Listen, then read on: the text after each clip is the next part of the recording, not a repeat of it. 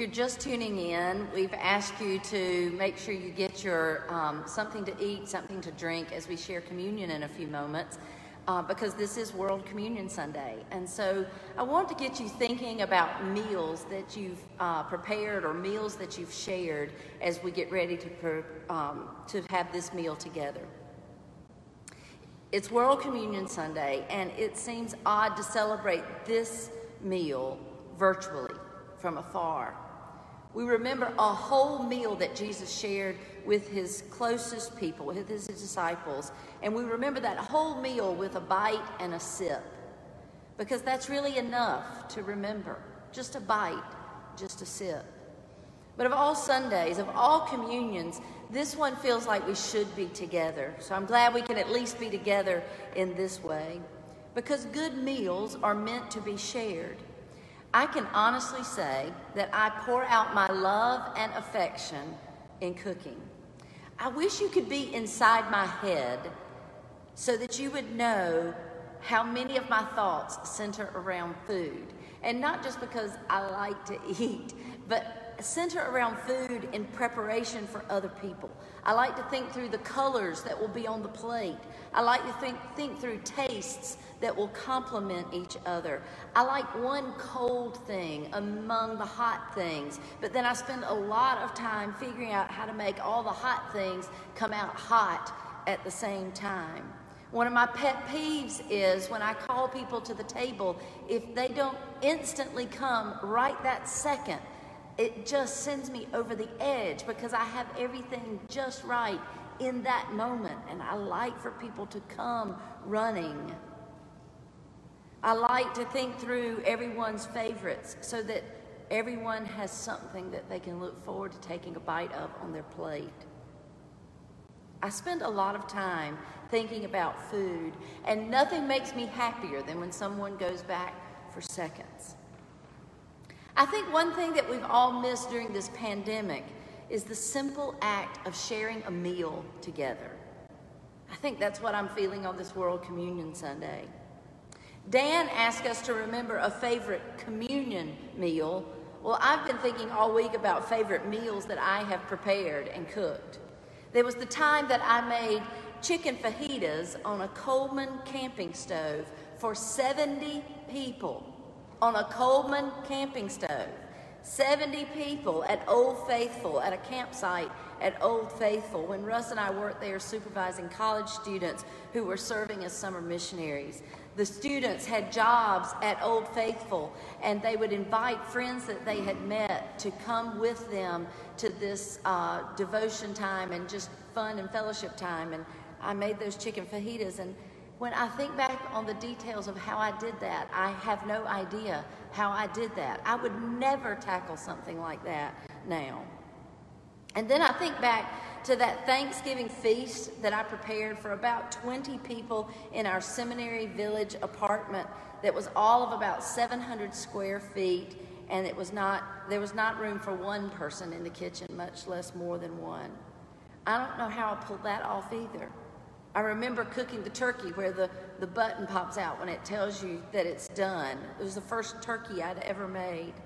And then there was the time that I thought it would be a great idea to cook a home-cooked meal for 400 youth and chaperones at University in Knoxville, Tennessee, because the theme that week was there's room at the table, and it just seemed like we should all sit down and eat one good meal together. And I said, I know, I'll cook it. I don't know what I was thinking that day that I said that, but I pulled it off.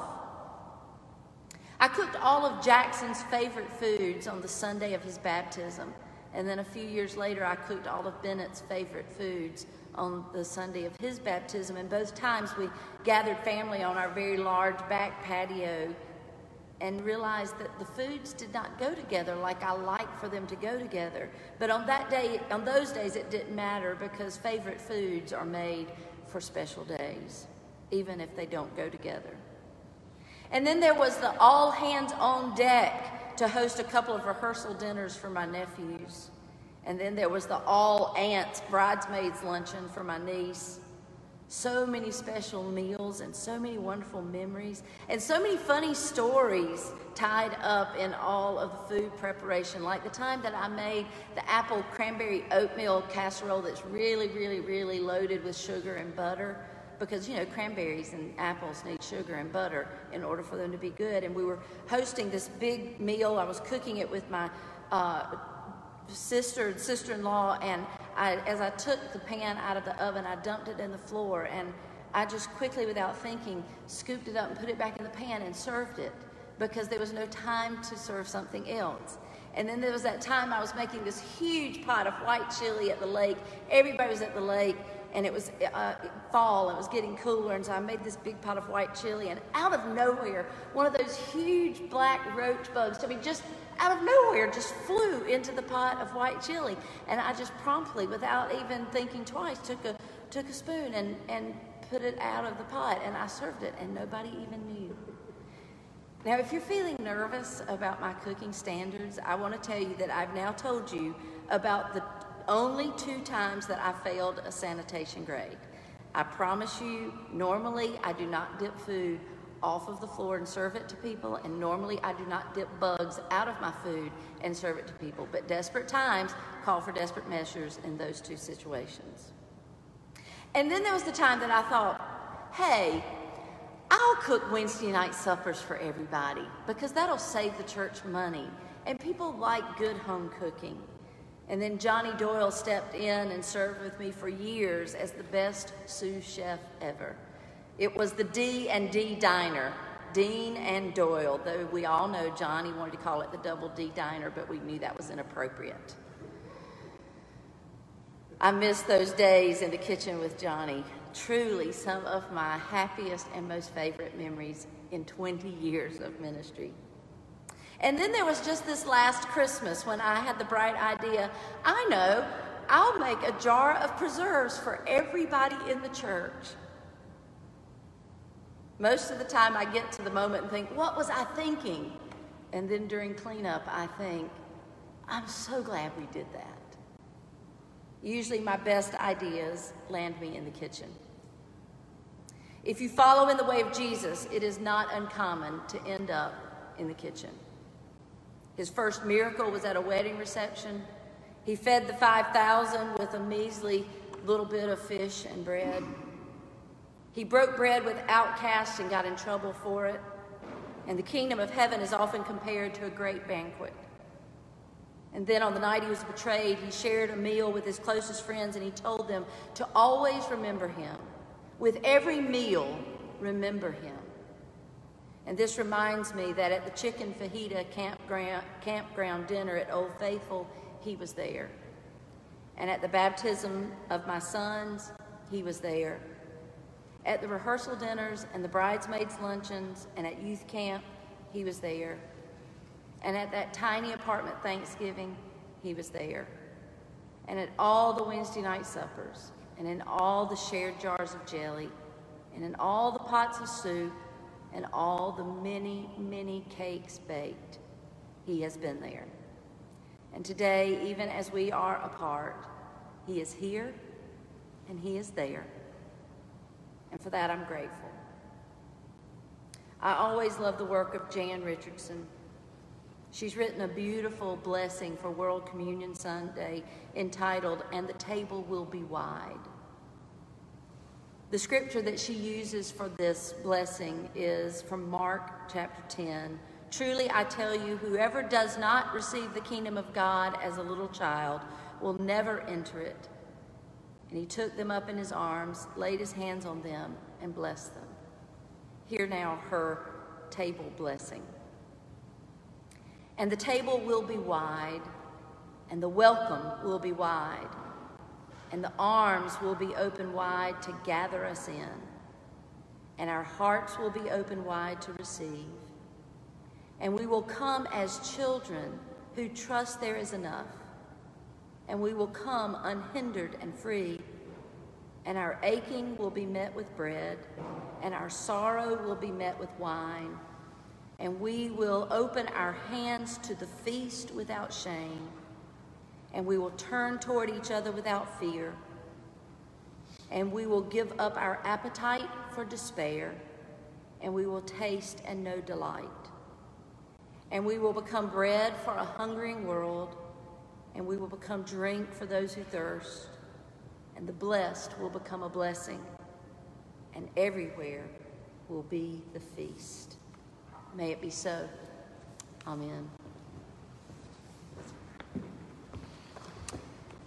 If I'm old enough to have been the pastor of Park Road Baptist Church for 20 years, thank you for these beautiful flowers and for 20 beautiful years. If I'm that old, I was old enough to have been a teenager in the 1980s. Oh my goodness. And if you were a teenager in the 1980s, you have had, at least to have had a little fascination with archaeology. And that's because Harrison Ford had starred in 4 blockbuster movies featuring a nerdy archaeologist named Indiana Jones. Indiana Jones became a household name in the 1980s and a rock star in Raiders of the Lost Ark. The archaeologists traveled the globe fighting Nazis and evil villains from the 4 corners of the earth, solving one amazing riddle after another, making uncanny discoveries, unearthing hidden treasures, translating secret messages. Archaeology, so cool. Now, somewhat less exciting than any Indiana Jones discovery was the finding of a document called the Didache.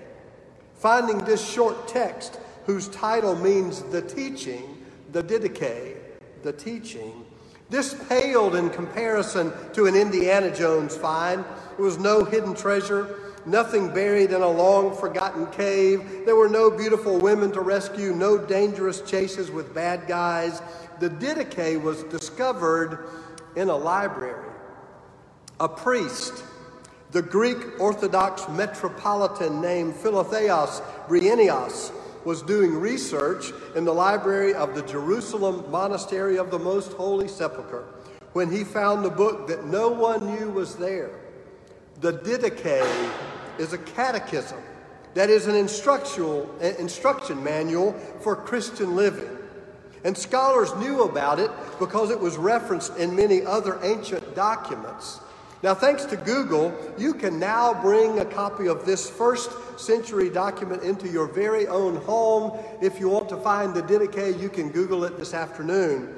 But when Philotheos took it off the dusty shelves in 1883, he was the first to have seen it, maybe for a few centuries. According to a commentary by Kurt Niederwimmer, the Didache exhibits fascinating echoes of Jesus' teaching, along with rare glimpses into the life of an early Christian community. An early Christian community. Now, for a lot of my life, I thought there was just one Christian community. Jews believed one thing, Muslims believed another, but Christians had the answer, and I thought all Christians were one. Well, I've been wrong about a lot of things. You can ask Amy about that, but there may be nothing I've been wronger about in all my life. There is not one Christianity. There never has been. Bart Ehrman's book, Lost Christianity, Christianities, plural, Lost Christianities, describes the wide variety of belief in the early church. Following Jesus' death, as his good news spread across the Middle East, as a new religion was being nurtured in a womb of persecution, doctrines were being formed, and those Christian beliefs were across the map. Was Jesus born of a virgin? Was he divine? Was he the Son of God? Was he coming again? Was he the only way to salvation? To all of those questions and more, the church said yes. And to all of those questions and more, the church said no. There is not one Christianity, and there never has been. Now, fast forward 300 years to the religious conversion of the leader of the Roman Empire, a history-changing figure named Constantine, and you can chart the course for what retired Harvard professor Harvey Cox has called the Age of Belief. After Constantine ironically became a Christian, he called bishops together from around the empire. And by the end of that century, several major religious councils had determined orthodox doctrine: virgin birth, divinity of Jesus, atonement, Trinity, second coming. In the history books, it was settled. This is what Christianity looks like. But if you think a majority vote taken by a bunch of preachers settled those questions, if you think those bishops all went home unified in their convictions, and if you think Christianity has been a harmony of belief ever since, you are not listening. Harvey Cox's 2009 book, The Future of Faith, outlines 3 ages of Christianity. The first 300 years, those struggling years of giving birth to Christianity, he calls the Age of Faith. The 1700 years that have followed Constantine's conversion, he names the Age of Belief. But Cox cites evidence from Christianities around the world that we are moving into an age no longer tethered to the literal words of long-dead bishops. We are moving, he says, into an age freed by God's Spirit, which always blows where it will. All births come with labor pains, but Cox says we are slowly moving into the age of the Spirit. A new church is being born. And his insight explains why the fundamentalism of today's intractable evangelicals, the fears that wed that one part of the Christian church to authoritarian interpretations and leaders. Now, I don't know about you, but an age of the Spirit sounds like a breath of fresh air. Today, we gather for World Communion. Christians around the globe are sharing the oldest tradition we have, a simple meal shared around the common table. A table of fellowship and sharing has the divine potential to bridge the differences that keep us apart. We have never needed the spirit of World Communion more than we need it today. So maybe it's an appropriate time to be reminded that Christians have never walked in lockstep. Christians do not agree on cultural expressions. Christians do not speak the same language. Christians do not have the same worship styles. Christians do not agree on the best way to govern ourselves, the best systems for economics or politics. Christians don't even agree on some of our most fundamental religious beliefs. Christians don't agree, and we don't have to. The Spirit of God created our diversity, and God is in every expression of that diversity. If only we could learn to celebrate that. Back to Philotheos, that Greek priest, just a moment. The Didache he found was an instruction manual, probably written around the end of the 1st century, maybe for a Christian community in Syria. It included instructions for prayer and worship, for baptism and communion. Now, for most Christians, the liturgy of communion symbolizes the sacrificial death of Jesus. Bread and wine become body and blood. But for that part of the early church, there was no atonement theology at all in communion. It was just a meal, shared as a reminder of God's presence, bringing us together through Jesus. As we celebrate today, this different day, as we celebrate communion in this different way, now is an appropriate time to be reminded that even communion has been practiced and understood differently across the life of the Christian church. Now, Park Road Baptist Church will not change its communion practice completely. The symbolism of Christ's sacrificial love is important for the church, for we are the body of Christ. And we need to be reminded that the world needs our sacrificial love also. But this day calls for celebration and unity. So we want to invite you to participate in communion in the manner of this one part of the Christian church from so long ago. Here is the instruction given in the Didache to that Christian community concerning the Eucharist. Give thanks this way. First, concerning the cup. We thank you, our Father, for the holy vine of David, your servant, which you made known to us through Jesus, your servant. To you be the glory forever. Next, concerning the broken bread, we thank you, our Father, for the life and knowledge which you made known to us through Jesus, your servant. To you be the glory forever. Even as this broken bread was scattered over the hills and was gathered together and became one, so let your church be gathered together from the ends of the earth into your kingdom. To you is the glory and the power through Jesus Christ forever. In these next few moments, Mark is going to play, and we want to invite you in your room, in your place, by yourself or with your family, to enjoy your communion. Our staff will come together and we will share together. Take the cup first, as the Didache instructs. Take the cup and then take the bread. Talk together if there are people in the room with you. Laugh, share, remember.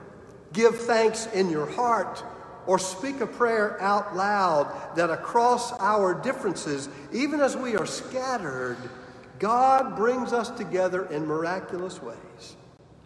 Earlier in this service, Dan asked you to reflect on meaningful moments you have experienced in communion. In these next few moments, as we have our communion together, if you would like to share a word or a phrase related to those reflections, post them on the Facebook feed and let us grow together as we share together. As the Didache said so long ago, even as this broken bread was scattered over the hills and was gathered together and became one, so let your church be gathered together even now. May it be so. Amen.